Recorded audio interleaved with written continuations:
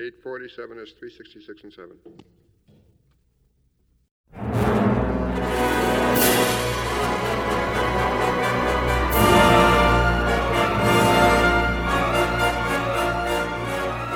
Hello and welcome to A Score to Settle, a podcast about movie and TV music.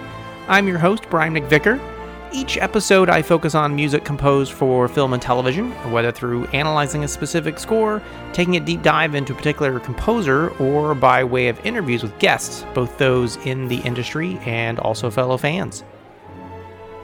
In this episode, I wanted to focus a bit on music for television in two different segments. The first segment will be about music for one of my favorite television series, while the second segment will be an interview with my friend Mike Hagen and the TV music that he discovered at a young age that made him a soundtrack fan.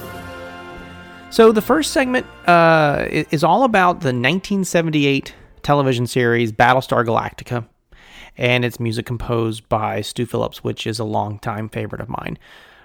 So this is not about the long-running reboot of the show from the early 2000s, which is probably the version that many people now are familiar with. It ran on the Sci-Fi Channel, and it ran for at least 3 or 4 seasons, I think. But no, my focus and a lot of my fondness is for the original short-lived Battlestar Galactica, which was an hour-long, epically ambitious and expensive science fiction series that ran on ABC during 1978 and survived only 1 season, unfortunately.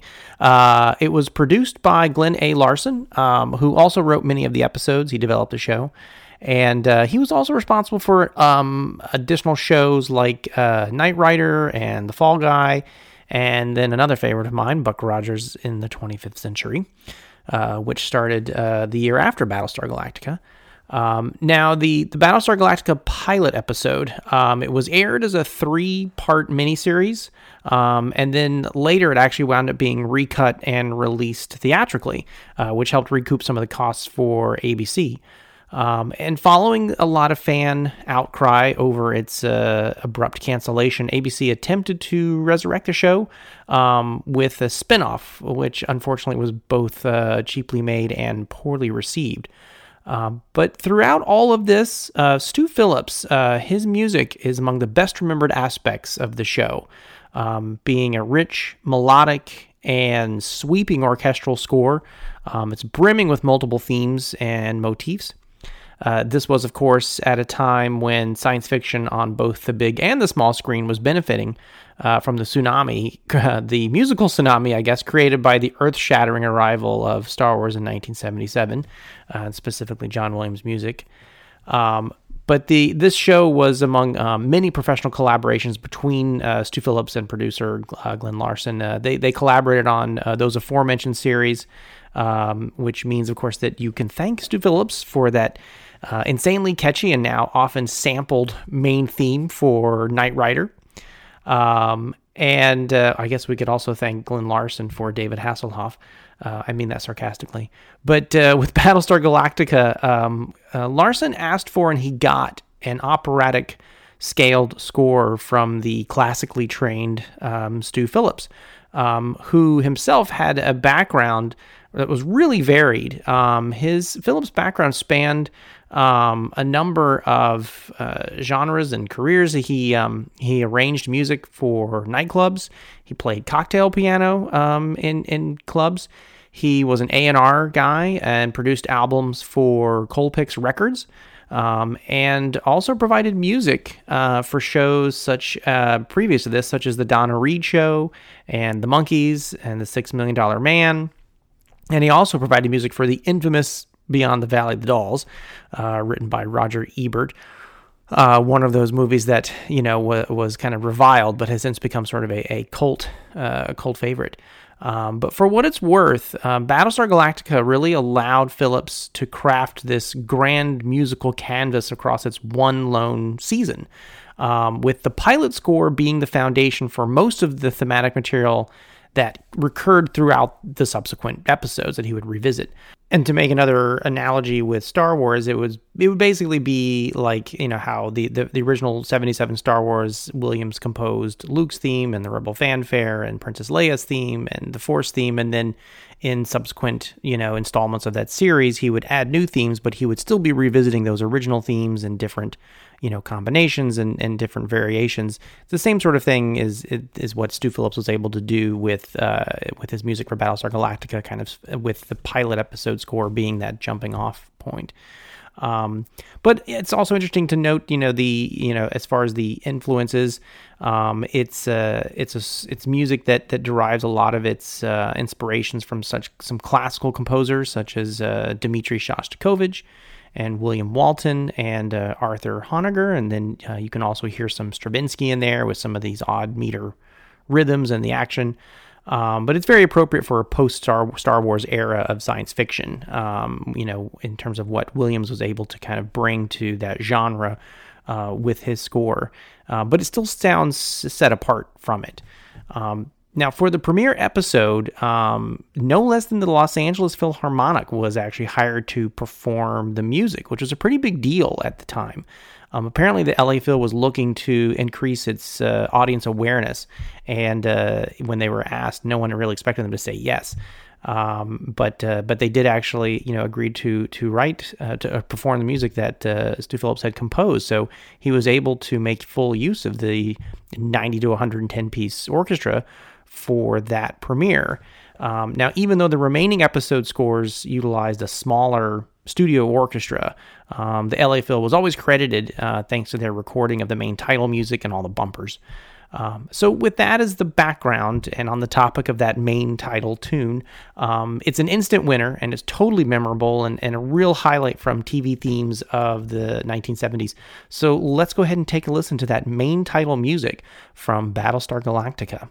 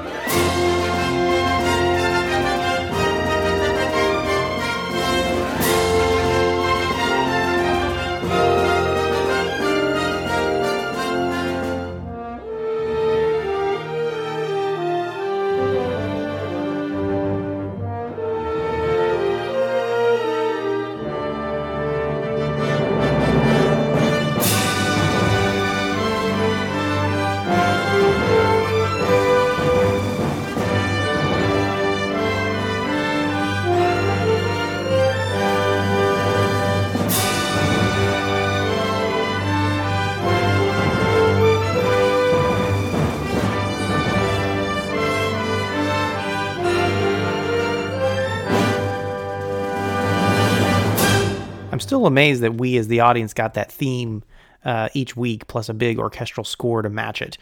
For me as a kid, it was absolutely a big deal, and I was just hypnotized by that music. So that main theme, that main title really consists of three main components. Right at the outset, there's first this opening fanfare and the horns, and it kind of rises initially and then cascades down. I always felt it could be considered sort of a call to action, especially since it's often used in the mini sequences of these fighters being launched from the Galactica. So for anyone unfamiliar with the show, basically there's these, the Battlestar Galactica is, think of it like an aircraft carrier in space, and it has its own fighter jets. And so the main characters, that are the pilots, would launch from the launch bays. And it was always this exciting sequence as they kind of race through this tunnel out into open space. And so that fanfare often would be sort of the music that kind of propelled them as they went through the tunnel and launched. The second component of that main theme is pretty much the main theme from that main title. It's this broad and noble melody, and it mostly characterizes the crew of the Galactica and the ship itself. And then third, there is sort of the bridge portion of the theme, which is kind of a variation on that main melody, but it has more of a downward turn, less of a triumphant. I think it's a bit more humble in nature, because it sort of is a little bit more reserved. I think it represents the religious and the spiritual aspect of the characters on the show, which becomes a big plot point of the series is this religion that they have, and it sometimes drives some of the storylines of certain episodes. But these musical elements recur throughout the show, and they prove to be amazingly flexible. So there's also a secondary main theme for the show, which is often heard in the prologue, which is this narrated sequence that sort of spells out the historical landscape, the fictional historical landscape of the show. It's a cue called Exploration, and it opens with these big crashing chords, which are kind of almost slightly dissonant and ominous, maybe sort of a warning for the dangers that the characters face in outer space. But following this is a theme, which it's basically a mysterious sort of exotic theme that seems to embody the quest aspect of the series, where the crew of the Galactica are searching for this lost tribe of humanity, which coincidentally happens to be living on a mythical planet called Earth. So this is, again, sort of tied in with the religious spiritual aspect of the show. But here's a bit of that cue called Exploration.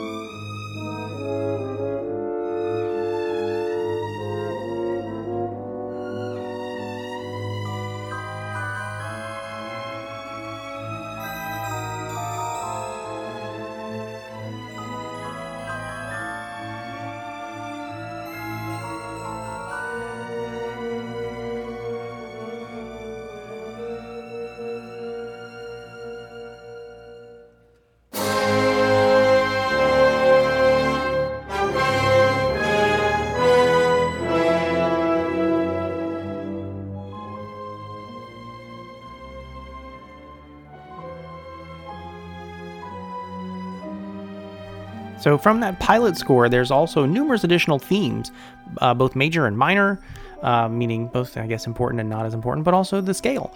So there's one for the robotic Cylons.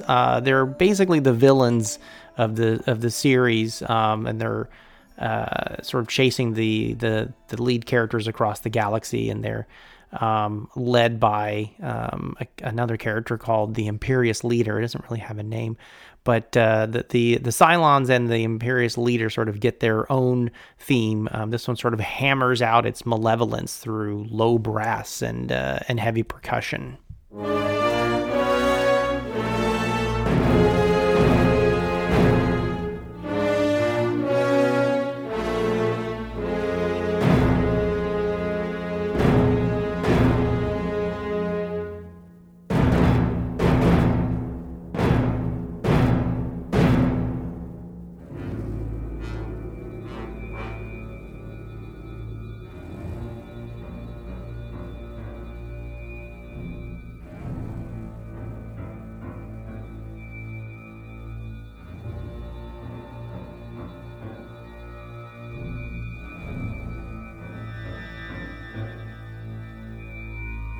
Then there are the themes that represent either a specific character, such as Commander Adama, who's played by Lauren Green, or they represent relationships between certain characters, such as the separate love themes for Apollo and Serena, and Starbuck and Cassiopeia, which is something I find interesting in the fact that those characters don't get their own individual themes. They get a theme that's tied to another character that represents their relationship.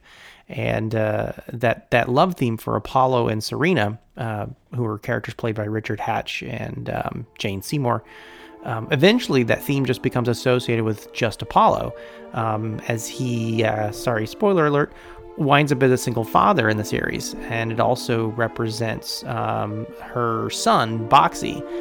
So here is some of that love theme for Apollo and Serena. This is from the pilot episode still. So here's their love theme.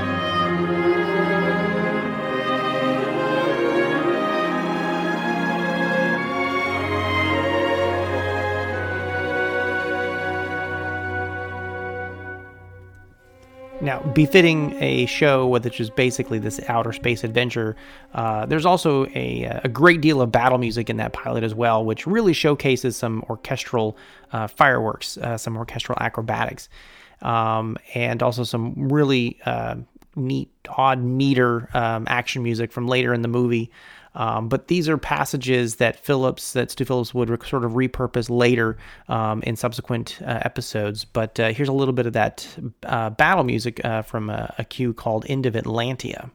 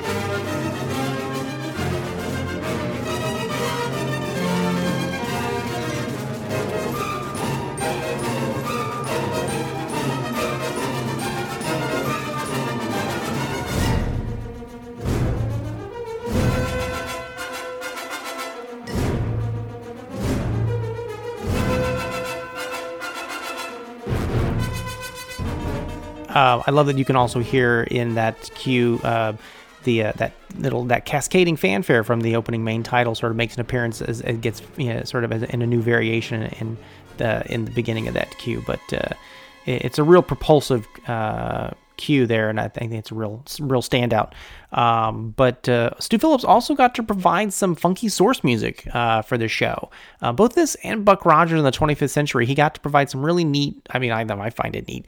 I guess it's a little dated, but because it's sort of the future as, the music of the future as was imagined in the late 70s. So it still has kind of a disco feel to it. But later in the pilot, they go to this planet where it's kind of like there's a funky sort of club there, but he does a lot of source music for that and some other sequences in the movie and later in the show as well. But here's a bit of that the source music. This is in a cue that he called Galactic Rock.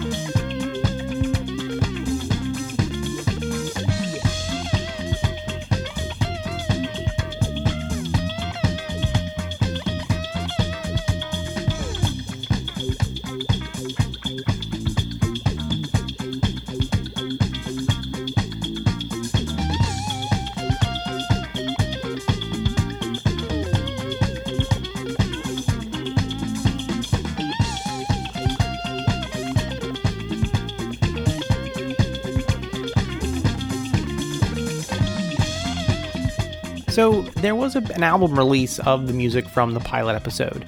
And at the 1979 Grammy Awards, Stu Phillips actually did win a Grammy for it, basically for Best Original Music for a movie or a special television event.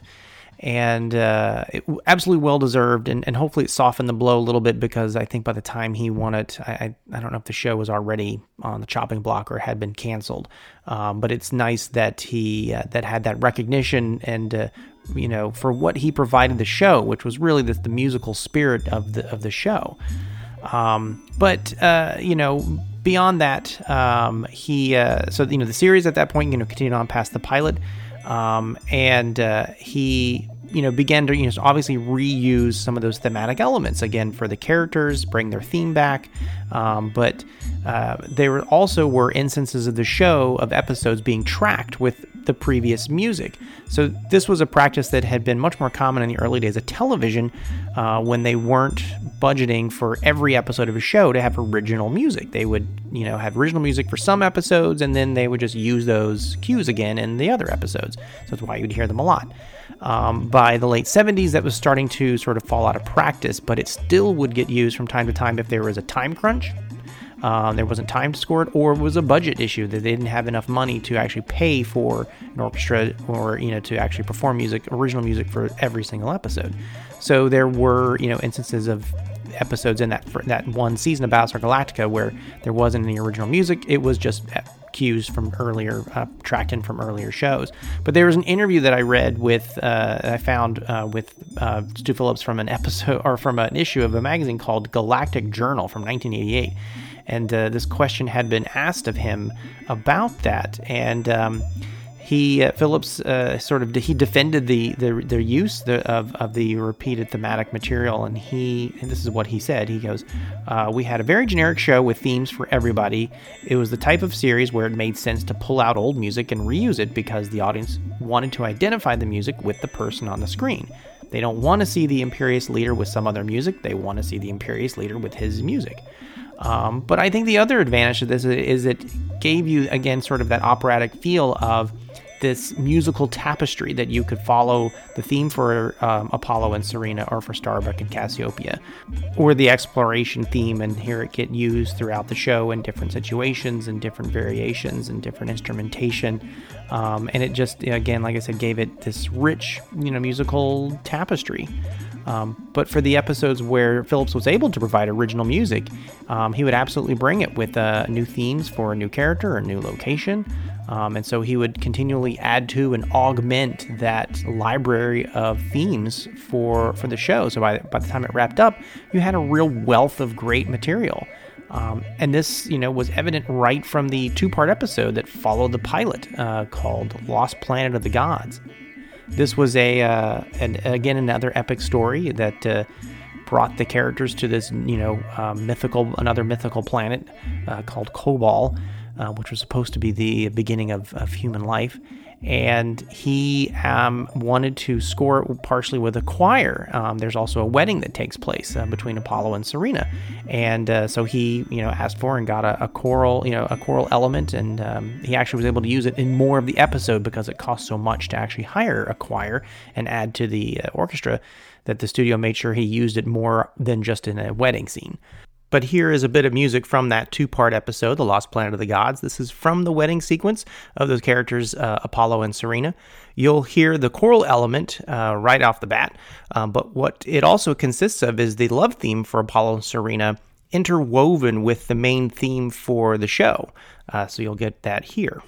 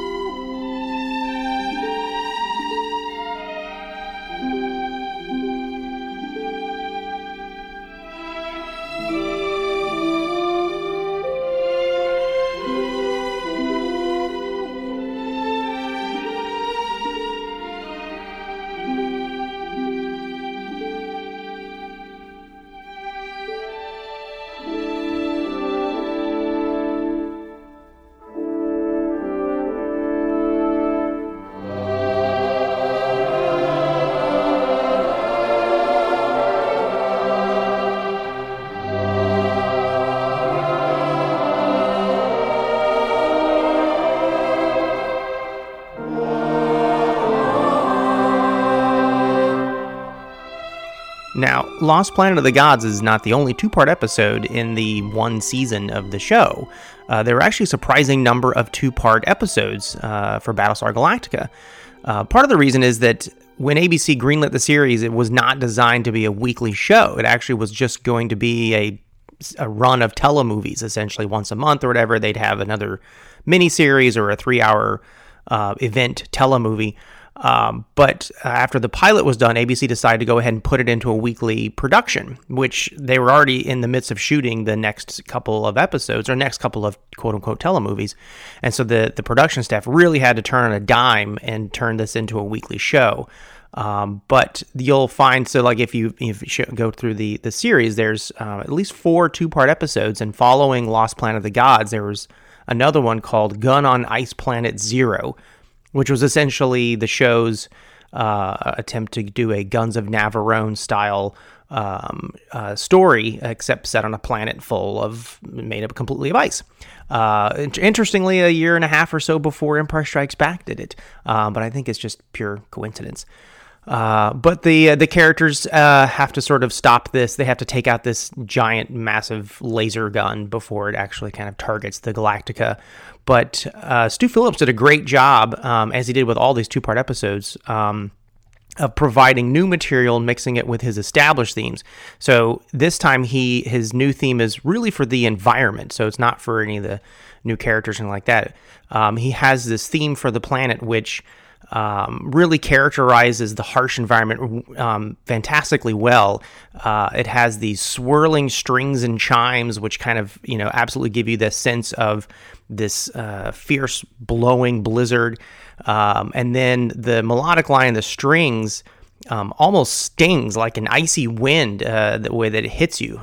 So Phillips did a great job characterizing this ice planet Zero in this theme that you'll hear here.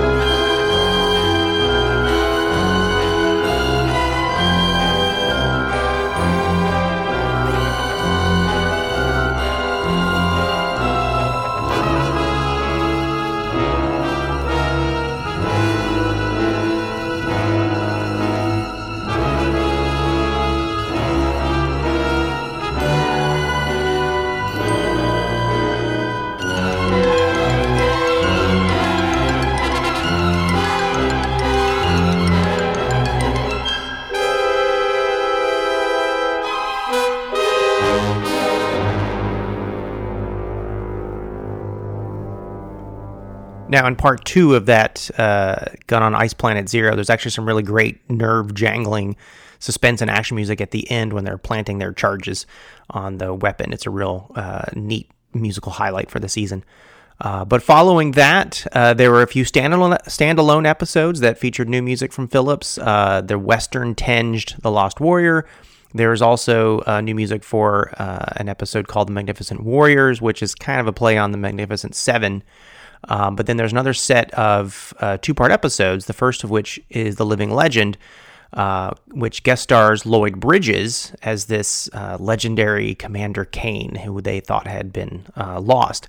But he's kind of a rogue. So Stu Phillips introduces 2 new themes for this two-part episode. He has a theme for Commander Kane, which is sort of this militaristic sort of, it's almost a pompous kind of theme, which really, befits his character. And then there's actually a love theme for Kane and then the character Cassiopeia, who has had a relationship with Starbuck on the show. So she's actually she has a love theme with Starbuck, and now you find out that she had a relationship previously with this Commander Kane character. So Stu Phillips also provides them with their own love theme, which is interesting because it'll play off against her theme with Starbuck in the episode. And then there's also some great action material towards the end. But here's a bit of Commander Kane's theme for that two-part episode.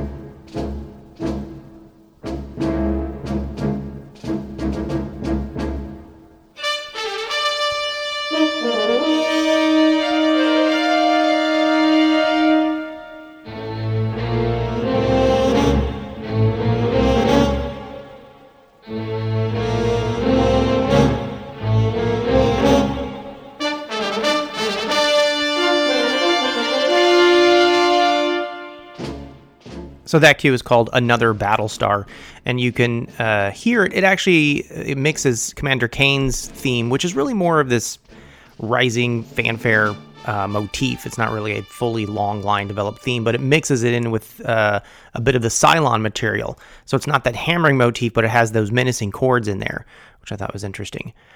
And then for part 2, he has some real great development of the Battlestar Galactica main theme and the fanfare and some action material for this parachute sequence that is part of the climax for that 2-part episode, which you'll hear here in this cue called Airdrop.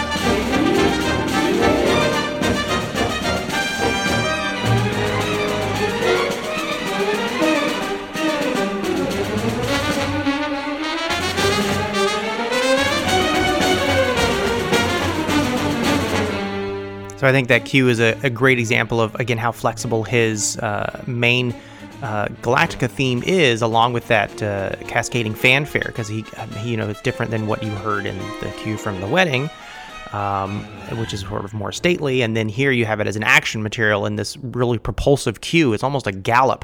You can almost imagine it for a horse race, but it's such a great example of Stu Phillips' ability to vary his thematic material just wonderfully and just endlessly for the show. But following this 2-parter, there was another, the last 2-part episode for the series. It doesn't close out the series, but it's the last 2-part episode, is War of the Gods, which features some of his strongest material. He brings back the choir, and there are a number of new themes in it. There is this new shady character called Count Ibley, and he gets a real malevolent, sort of theme. He's not to be trusted. He turns out to be pretty terrible. So there's a theme for him. There, he actually gets a malevolent theme, and then kind of a more seductive theme. So he kind of is almost like a serpent in the Garden of Eden sort of thing, and sort of turning people against each other. So he winds up getting several themes associated with him. Then there's also these characters which are almost angelic, and they come along on this ship of light. So the Ship of Lights gets its own motif, and then the angelic characters that are in it, who feature prominently at the beginning and the end of the 2-part episode, they get their own theme, and that's where the choir comes into play. So I wanted to play some of their music for that light ship, and then also their angelic material in this cue here, which is called Gotta Get to Heaven.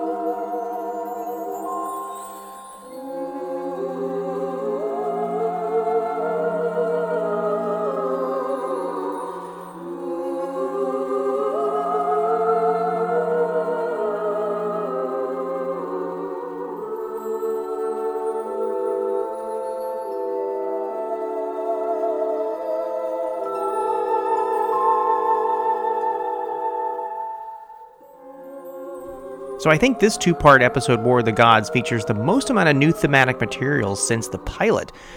So there was those themes I mentioned.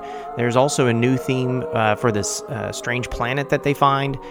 There's also a love theme that he develops for the character Count Iblis I mentioned, and then also another character on the show named Sheba.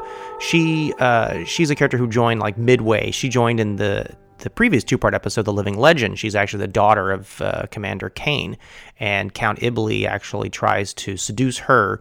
But they have this, Phillips writes this lovely lilting sort of theme for several of their scenes, which makes you think like it's, that he is to be trusted, and she starts to sort of fall for him, but he turns out to be a really duplicitous character. But the theme that he wrote for their scenes is really lovely, so I want to play a little bit of that here. It's from a cue called Garden of Sin, and it starts with these wavering sort of flutes before it gets to this high string line.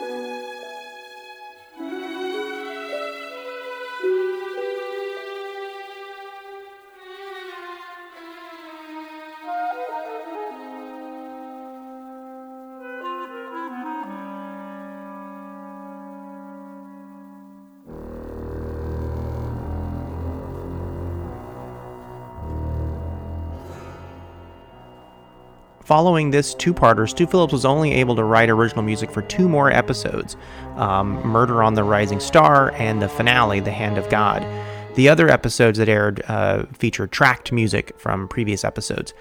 Interestingly, there was an episode called Greetings from Earth, which was a 2-hour episode. It was aired as a 2-hour sort of telemovie, which again was ABC's original plan. But it's essentially a 2-part episode, just aired together. It's unfortunate that Phillips didn't get to write any original music for it, but the music he did write for the other 2 episodes is great. Murder on the Rising Star is more of a low-key suspense. Again, it's sort of a murder mystery episode. But then the finale, The Hand of God, features some new battle music, and also it opens and closes with this really swelling, optimistic theme, which I really like a lot. So the characters, Apollo, Starbuck, Sheba, and Cassiopeia, go into this observatory on the Galactica. So they're sort of staring out of the stars, and there's a mysterious signal that they receive from deep space.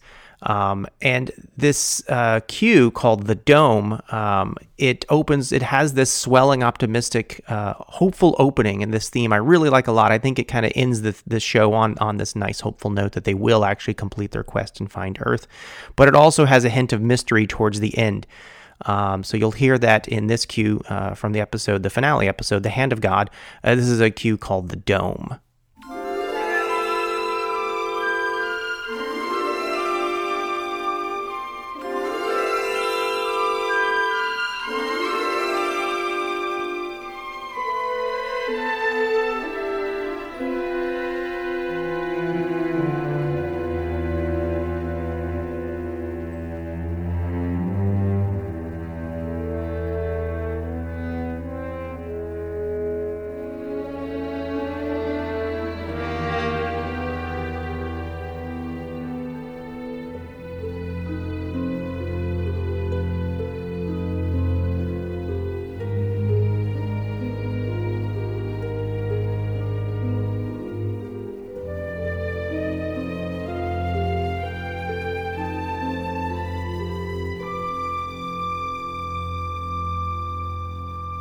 For many years, the only music available from the show was the album of the original pilot, which, like I said, won a Grammy. And Stu Phillips even recorded a new version of the score back in 1998 with the Royal Scottish Orchestra. It's a great recording. But it was really awesome that the label Entrada Records put out all the music from the series recently in a 4-volume set that I absolutely am grateful to have. I believe it's sold out on their website, but if you're interested, you should be able to find copies of it on the secondary market. But for me as a fan, a longtime fan of the show, I was just overjoyed to have all of the rest of the music for Gun on Ice Planet Zero and War of the Gods, and just to discover more of these new melodies that he had done for the show past the pilot. And there's a lot of really cool funky source music that he did. But I wanted to close out with a quote that from that same interview from that magazine in 1988 when Phillips was interviewed about this. And I just wanted to close with a quote that he said about scoring the show.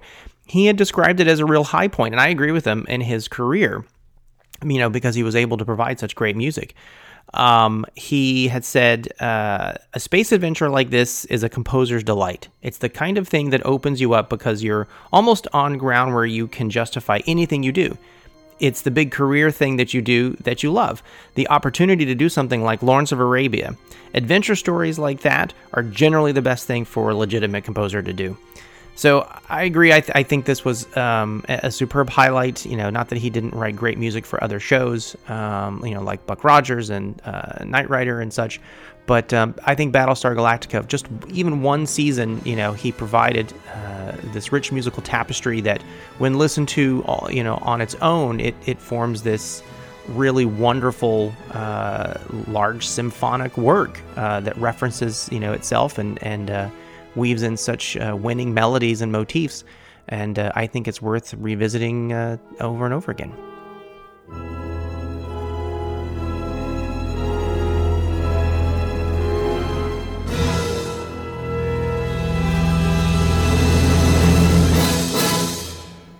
In the next segment of this episode, I talked to my friend Mike Hagen about the TV music that got him into being a fan, and also his experiences in general being a soundtrack collector.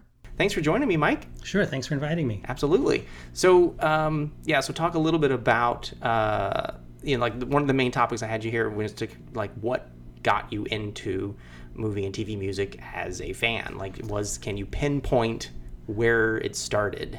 When I was young, and I can't remember exactly how old, but let's just say 8 years old or something, my uncle gave me a tape recorder for Christmas or my birthday, and I started to tape TV shows off the television. I'd hold the microphone up in front of the TV, and I would try to record the main titles to things that I liked, or in the case of Star Trek, the original series, the entire episode. I recorded all 79 episodes of Star Trek probably over a few years. Wow. And had them on 45-minute cassette tapes, or 90-minute cassette tapes, 45 minutes each side. And by that point, Star Trek had been edited by about 5 minutes for extra commercials, so it fit precisely on one side of a 90-minute tape. So when was that? How long ago was that? That was probably 76, 77. I was doing that, and I guess by then I was 12 or 13 years old. So you were recording the episodes as a fan, and then as a fan, you're starting to just re-listen to them over. Once you're re-listening to Star Trek, first of all, I realized it was kind of written like a radio drama, in the sense that, and I read this about radio dramas, I noticed on the classic Star Trek, the characters would repeat things 3 times. And I really noticed it on the audio cassettes. They'd say something was happening, and somebody else would repeat it back, and then a third person would be like, "You mean like this?" And all of a sudden, that, and that was a radio style I heard, or I had read about. What an interesting observation. Yeah, that if you take away one element of that show, the visual aspect, to have you focus on just the audio and the dialogue. Yeah, it would be in a soap opera. If you watch old soap operas like Dark Shadows, which is one that I'm very much into, that vampire soap opera. Oh, yeah, the British one. Yeah. I think it's American. Oh, is it? Oh, okay. It is. I thought it was British. Somebody be like, I just found out somebody was murdered. Murdered? Yes, murdered. They'd say it 3 times, just to make sure. And I noticed, Star Trek wasn't as bad as a soap, but it was like that. And right. Anyway, but I also started noticing the music as I kept listening to those cassette tapes. The music started really getting into my head.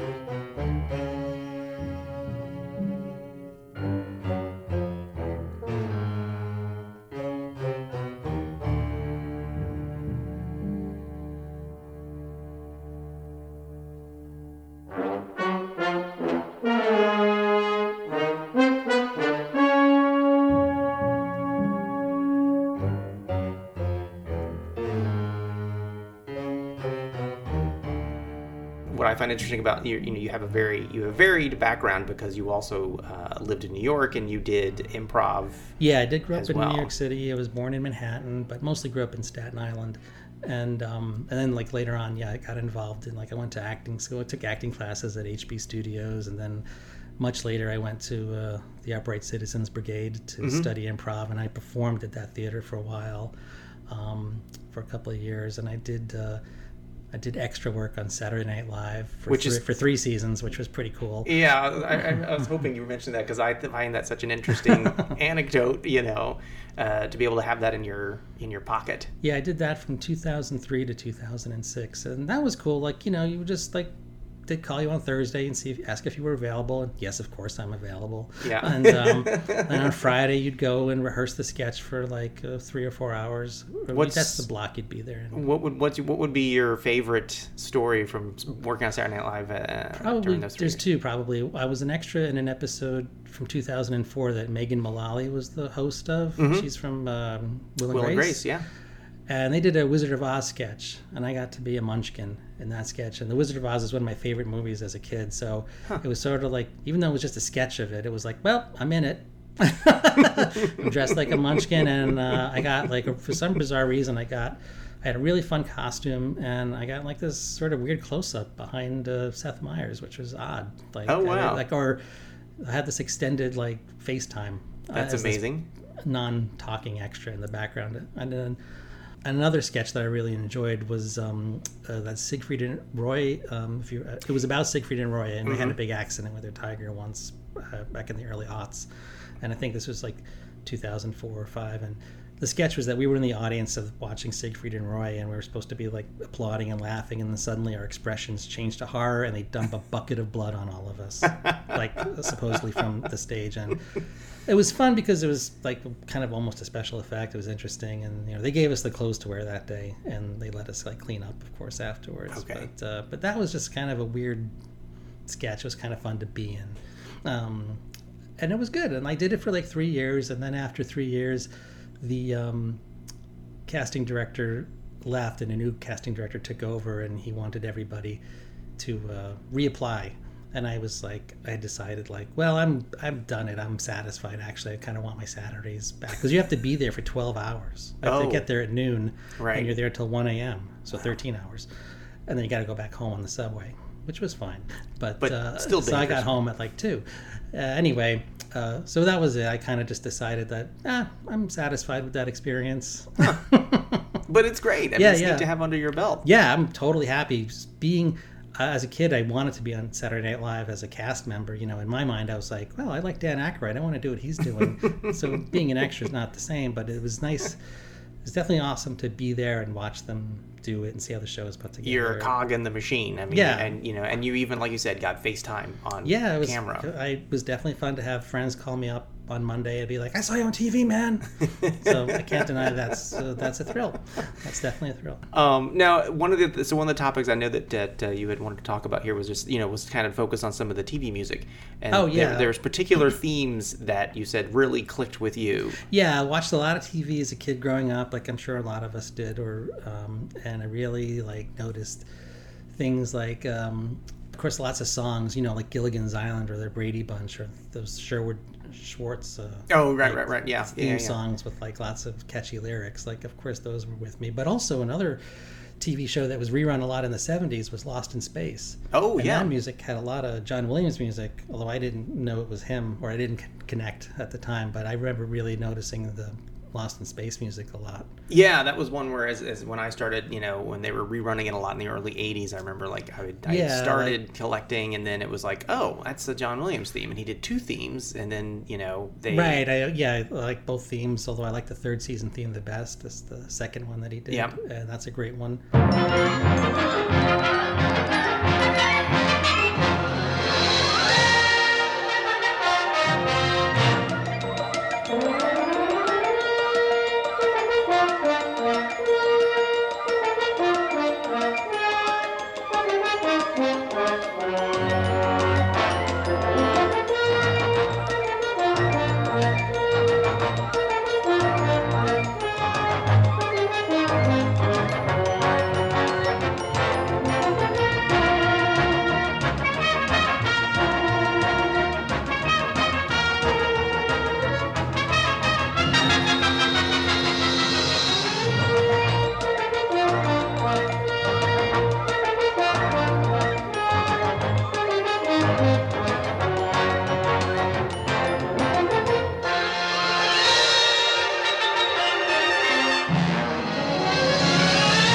and just like whatever thing they track the music a lot. Like one of the great things about TV in the 60s and early 70s, great things in terms of like hearing it over and over again, was that they would use the same music over and over again, like in different episodes. It's something that doesn't happen now. It doesn't happen anymore. But back then with Star Trek and Lost in Space and those, they would record these the scores like for only half the episode, let's say, just average, and then just reuse those cues over and over. Like the Vulcan fight music by Gerald Fried for Amok Time, but that was like for every fight scene after that episode, so to the point that everybody knows that it gets parodied in pop culture. But also, some of the other music he wrote for Friday's Child or was tracked, or Cat's Paw, that music was just tracked to every action scene all throughout the second season of Star Trek. So you just heard it a lot. It becomes tattooed on your brain. Yeah.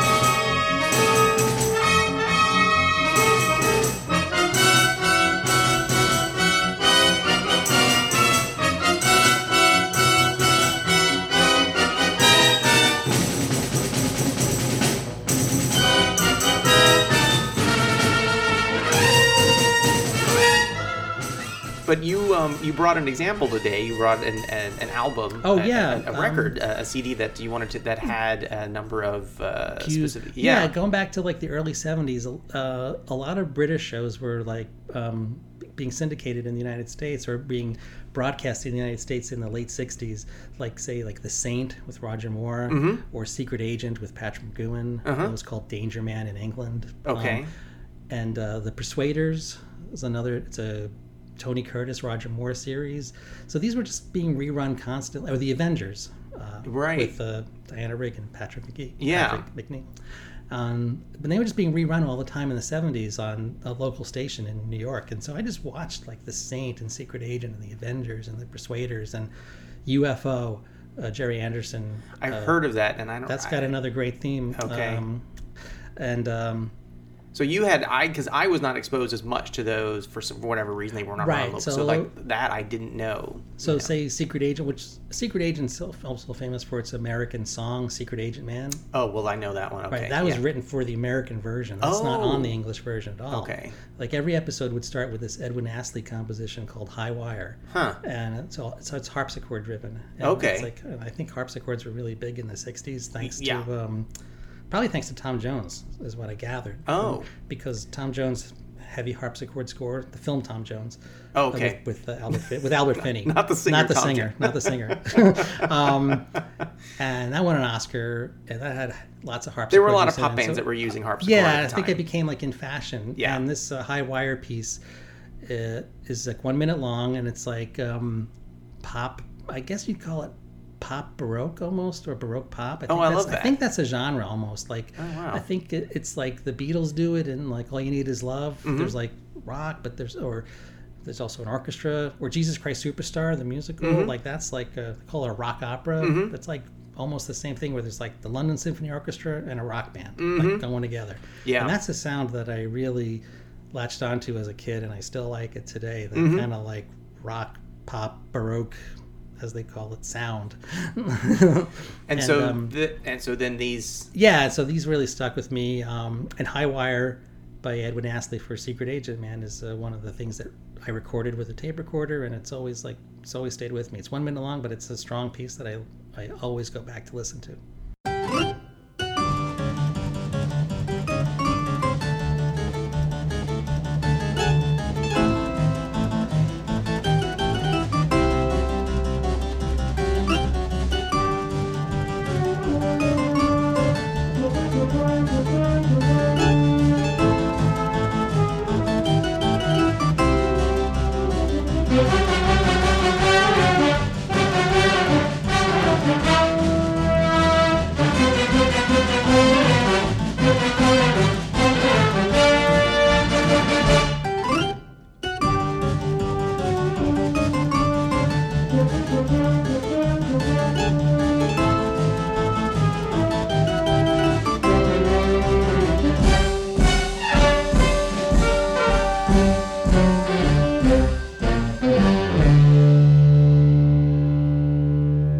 sometime in 77 or 78, I became aware of a record store in Manhattan called Footlight Records. Oh, yeah, I Thanks visited there, to a friend of mine. I had a friend who was heavily into like Broadway cast recordings, and they had a lot of those too. Mm-hmm. And he went there once, and he said, "You got to go to the store. They have some film soundtracks too, bro." And I was like, "All right, I'll check it out." And holy crap! Yeah, like that became like one of the places I just went all the time. I have to give a shout out to my friend Todd Smith for introducing me to that record store when I visited him. He lived in Jersey and we would travel to New York. And so they had a lot of different albums than you could get at the Staten Island Strip Mall, where you could just get the latest albums.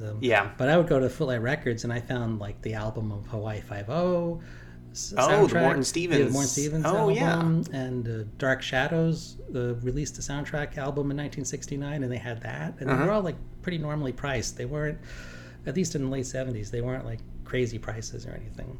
So then at what point did you feel like you turned into a collector? And suppose like, well, I saw this TV show or I saw this movie. At what point did you sort of like, I'm going to try to start getting everything by composer X? Oh, yeah. Even whether or not I saw the movie, I'm just going to start, Probably after like 79, 80, when I was lucky because I was a teenager through the 70s and early 80s, so that's when like all these awesome movies were coming out, like Star Wars and Close Encounters and Raiders of the Lost Ark and E.T. and even movies that weren't awesome that I liked, like Black Hole and Star Trek the Motion Picture. I think it was like around then, like I just started, like Jerry Goldsmith seemed to be composing. Jerry Goldsmith, John Williams, and John Barry just seemed to be doing every movie that was coming out. and doing them all spectacularly well. Oh yeah, I mean, I haven't even mentioned James Bond, but like that was another one where I would watch these James Bond movies on the ABC Sunday Night Movie. Yeah. And so I really, like, who doesn't like the James Bond theme? So as soon as I bought, like I told you, I guess I did. I bought Live and Let Die. Yeah. And then I bought like Man with the Golden Gun, and then I bought The Spy Who Loved Me, which was like, this isn't like the others. But I liked it. A big turning point is I found this radio station in New York called WBAI, and they it's like an NPR station, like National Public Radio. And anyway, they had a soundtrack show on Sunday mornings at 5 a.m. Oh, wow. But I was 16 and I was easy. I would just stay up. So this was 80, 81. Wow. And there was a guy, the host. Now, I think he isn't no longer with us. His name was Paul Wonder. I mean, I don't know him, but I read about him. And he was the host of this show called Soundtrack. It was on WBAI. It was on at 5 a.m. in the morning, from 5 a.m. until like 8 a.m. And I didn't hear every single episode, but if I was up all night, and I was, sometimes I'd make a point to like listen to this show, and he'd play things all across the board, and things I'd never heard of, and things I found out about. Like there was a movie from 1980 or 81 called The Final Countdown about this aircraft carrier that went back in time. I know of it. And the score's by John Scott, I think. John Scott. And I heard that, and I was like, holy cow, this is amazing. Like, and I never got the soundtrack until like I found a CD of it decades later. I didn't even know if there was a soundtrack. It's amazing that he had a radio show when there were so few. I wouldn't say so few, but there weren't as many. I mean, it was more often that a movie didn't have a soundtrack than it did. Yeah, I know, especially then. But that's probably why it was on at 5 a.m. But because I got 10 albums. But yeah, so for example, he'd play the Final Countdown soundtrack, and I heard that, and I was like, wow, like that's great. Yeah. Or he'd play North by Northwest in a movie I wasn't familiar with yet at the time. Now I practically have it memorized. Right. But I hadn't seen it yet because I was a kid, and I was like, damn, that's great. So that helped a lot. Like, and then in 1984, I started working at Tower Records in New York City. Oh, okay. Yeah, I went in there looking for a job, and I was like, I like soundtracks. And the guy was like, well, we need someone on the rock floor. And I was like, all right. So I worked on the rock floor, as they call it. And one day, Jimmy Page walks in, the guitarist from Led Zeppelin. Oh, right. And my boss is running around crazy. He's like, oh my God, that's Jimmy Page. Jimmy Page is in the store. And he looked at me and I said, I don't know who that is. And he's like, what? You work on the rock floor and you don't know who Jimmy Page is? And I was like, I told you soundtracks, remember? So finally, but they transferred me up to the Lincoln Center store because there was an opening in soundtracks. That's hilarious. Then I got to work in the soundtrack department at the Lincoln Center Tower Records, which we shared with the classical department. So we had to share the turntable of the music that we played. So they'd play a classical record, and we'd play a soundtrack album. And every time I'd play a soundtrack album, classical guy would come over and be like, "Do you have to play that?" And I'm like, "It's Beverly Hills Cop. The movie just came out. Yes, I have to play it." It's Harold Faltermeyer. Everyone knows this now. But then he was another guy. Like, you'd play like John Williams or Jerry Goldsmith, and they'd be like, "You know what that sounds like, right? It doesn't, he's ripping that off from so and so." And I'm like, "Whatever, bro. Why you gotta be like that?" I mean, everyone's influenced by everybody. I mean, that's the thing that's interesting. I'm like, yeah, but you could also, it's like there are classical examples. This is when I started taking classical, classes in college. I would learn about the composers that would be like, that would take something that Handel did, and then, or Mozart would even take something that somebody else did, and he's like, well, I'm going to do my own version of this, And there's one thing, there's something to be said about taking a sound, like Goldsmith wasn't really like taking like, a Stravinsky piece and passing it off as his own. It was more about like, well, yeah, I mean, he's borrowing the language of it. Like John Williams and Korngold for Star Wars. Like, I mean, he's kind of on purpose doing it. He's not trying to say... And it's dictated a lot by the director. I mean, that's the other thing that's like, it's like I think those discussions with sometimes where people will be like, well, it sounds like, it's like, well, it's not like the music is composed in a vacuum. It's not like they're like, we're going to send this movie to John Williams and hopefully he'll get it back to us in 6 weeks. It's a collaboration, so you got back and forth. The director is going to say, I need it to sound like this, I need it to sound like that. Right, or he'll temp track it with Mars, the Bringer of War, and then tell John, then it's going to be Holst. Kind of make it like this, okay? Yeah, I mean, you're a hired gun. The boss tells you to do that. That's what you're going to do. Yeah, and I think that's sometimes the misconception about it, especially because I would have those conversations. One of my, as far as like those, I would try to talk about it in class, and I had a professor who said he knew all of film music because he heard Berlioz. And because he knew what Berlioz sounded like, he didn't need to listen to anything. He didn't need to listen to anything. And I'm like, well, that's really myopic. I mean, really? Does Enter the Dragon sound like Berlioz? Right? No. I mean, it's just sort of like, come on. One good anecdote about Tower Records is... Other than Jimmy Page? Other than Jimmy Page is that when I was working at the Lincoln Center store in the soundtrack department, like I said, we would play records. And whenever I played any John Barry album, specifically actually Somewhere in Time or Out of Africa, I sold those albums. People would always come up and be like, "What's this? What's playing right now?" I'd be like, "Oh, it's Out of Africa. Oh, I want it. Or Somewhere in Time. Somewhere in Time, every time I played it, I sold a copy. That is so nuts. More than anybody else. So it's basically just like the scene in High Fidelity, the John Cusack movie, where he tells the guy, I'm now going to sell, 10 copies of, I forget now, I'm like blanking on the band name, but he's like, and he plays this record and everyone's like, oh yeah. John Barry was the one that everybody would they stop what they were doing and pick up their head and listen and be like, what's this playing?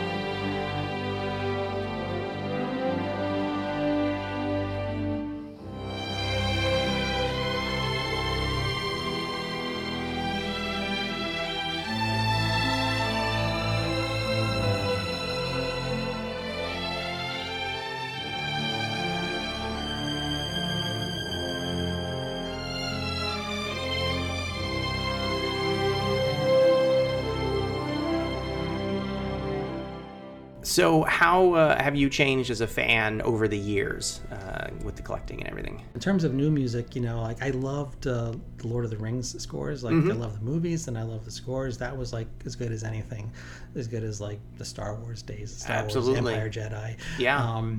So I really like those. I only got the first 3 albums of the Harry Potter scores. I didn't keep collecting. Oh, really? That. Yeah. Because I sort of fell out of the movies too. I was just busy. I was just busy a lot, and I wasn't going to the movies as much anymore, and I wasn't listening. And but after that, sometime in the aughts, like something happened with movie music, like modern movie music. Like I remember I bought this soundtrack to Spider-Man by Danny Elfman, and I put that on, and I was like, wow, my ear's not quite picking up any like strong superhero theme in this. I mean, it's in there, but it's kind of hiding. Yeah, it's not like in your face like Superman or something like that. It's a little more elusive. Yeah, but once a couple listens, then you can get it. Yeah. Then I just kind of noticed that movie. I don't know. Like I think we all know this. Like just it's not as themey as it used to be. They kind of do these long line short themes that are not as catchy or not as in your face, and that's fine. It's a style. I understand that. But it's unfortunate. Yeah, I mean, it's unfortunate for music lovers. Yeah, but those of us with that focus. But that's, I got to say, I only really noticed it like on the music sense. Like I've gone to movies and I'm not sitting in a theater being like, damn, this movie sucks. There's no theme. Like it usually works in terms of the movie. Yeah. Yeah. It's just unfortunate. Yeah. There's less, and plus you get to a point where, you're like, I'm still enjoying what I've got. Yeah, definitely. And there's still some new stuff coming out that I really enjoy. Like I really like Michael Giacchino's Doctor Strange. Oh, I love that. That's like one of my current favorites. That had a theme that absolutely got embedded in my brain. And the theme, I thought the theme to Iron Man 3 was pretty strong. Fantastic. That's a great one. One of my favorite Brian Tyler. I even love the themes. And I even love the Can You Dig It? The sort of absolutely like at the end, the last. I think it's one of my favorite tracks. That's one of my favorite tracks. I listen to it a lot.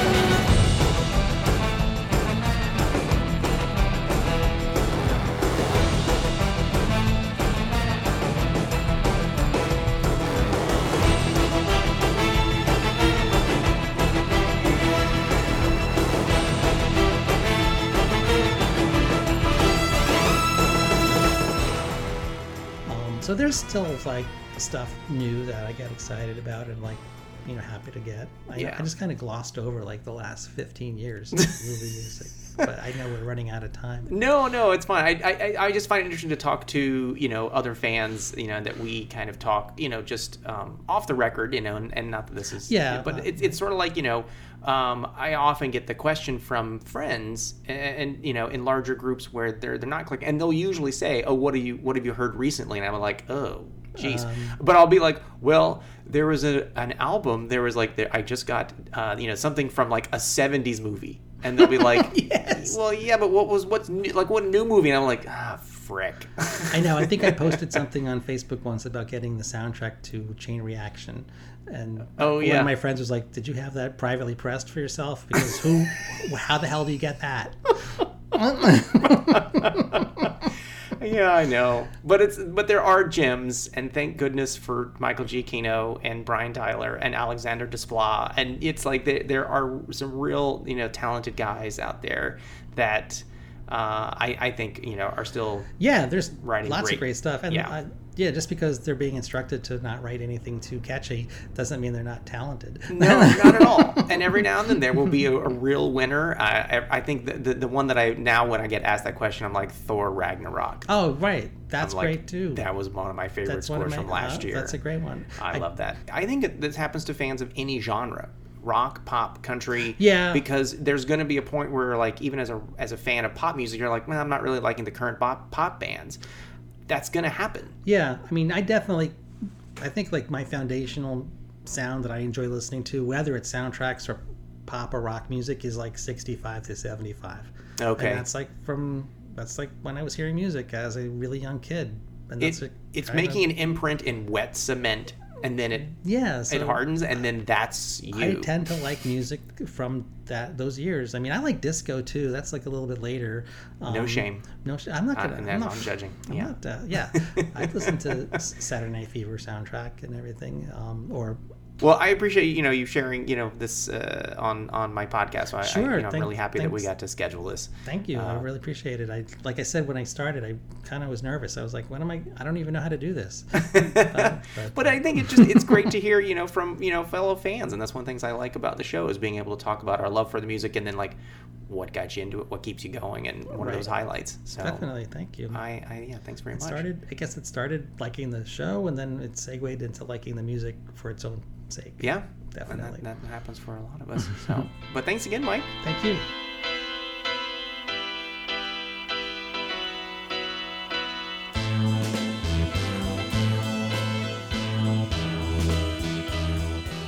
So this wraps up my conversation with friend and fellow fan Mike Hagen, along with my overview into the music of the 1978 television series Battlestar Galactica. I'd like to again thank Mike for participating and sharing his background, his insights, and stories from being a soundtrack fan, specifically as it pertained to TV music. And of course, I want to thank everyone for listening today. As always, I hope you found it both entertaining and informative.